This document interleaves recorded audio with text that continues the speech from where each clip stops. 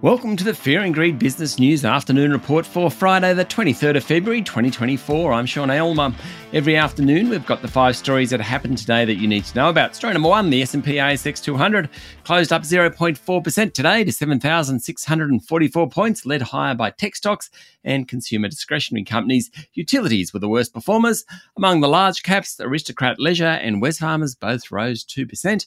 WiseTech Global, James Hardie, Santos, Fortescue Metals and National Australia Bank jumped more than 1%. Woodside and Telstra both lost ground. The best performer of the top 200 was Afterpay owner Block. Its cost-cutting drive in the US in December quarter revenue of $5.8 billion beat analyst expectations, and on the local market, its share price was up 17%.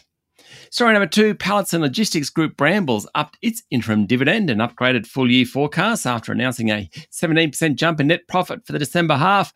It continued to lift prices to customers and had more pallets available to transport goods to large retail customers. In fact, in North America and Europe, it had an extra 8 million pallets come back into its network. Its share price closed up slightly. Sales at Dusk Group have continued to slip as the impact of higher wages and cost of living pressures eat into the candle and diffuser retailers' bottom line. Its share price fell 9%. Footwear retailer Accent Group said net profit was down 28% for the 6-month period to the end of December. Like-for-like sales across its Hype DC, Athlete's Foot, Hoka and Skechers brands were down slightly. Over the year, it opened 72 new stores, taking its total to 888. Its share price finished down 5%. Story number 3, Woodside Energy has sealed a $2.1 billion deal with a giant Japanese LNG importer for the sale of equity in its huge Scarborough LNG venture in Western Australia. It confirms Asian interest in gas supplies from the region for decades to come. JERA, J-E-R-A, JERA, Japan's largest importer of LNG, will take a 15.1% stake in Scarborough and also intends to buy 6 LNG cargoes from Woodside for 10 years starting in 2026. The pair have also agreed to collaborate on business opportunities in clean energy sectors, including ammonia, hydrogen and carbon capture.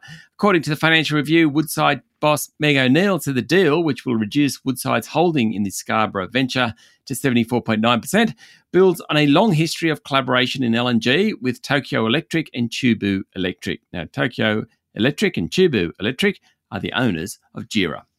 Story number 4, Israel will take part in negotiations this week in Paris with the United States, Qatar and Egypt on a potential deal for a ceasefire and release of hostages in Gaza, according to a report on Reuters.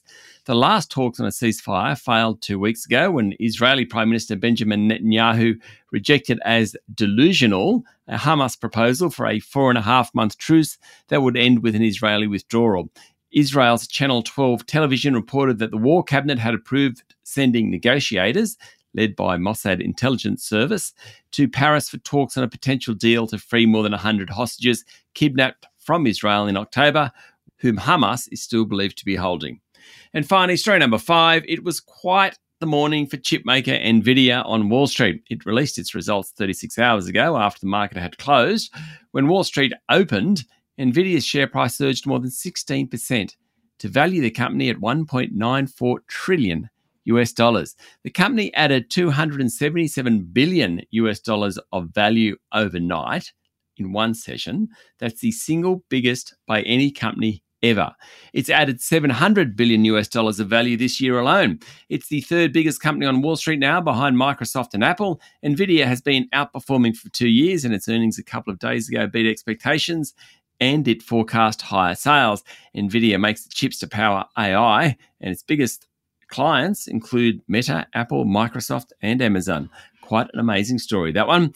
That's it for the afternoon report for Friday, the 23rd of February, 2024. Michael Thompson, Adam Lang, and I will be back tomorrow morning with a weekend edition of Fear and Greed Business News. I'm Sean Aylmer. Enjoy your evening.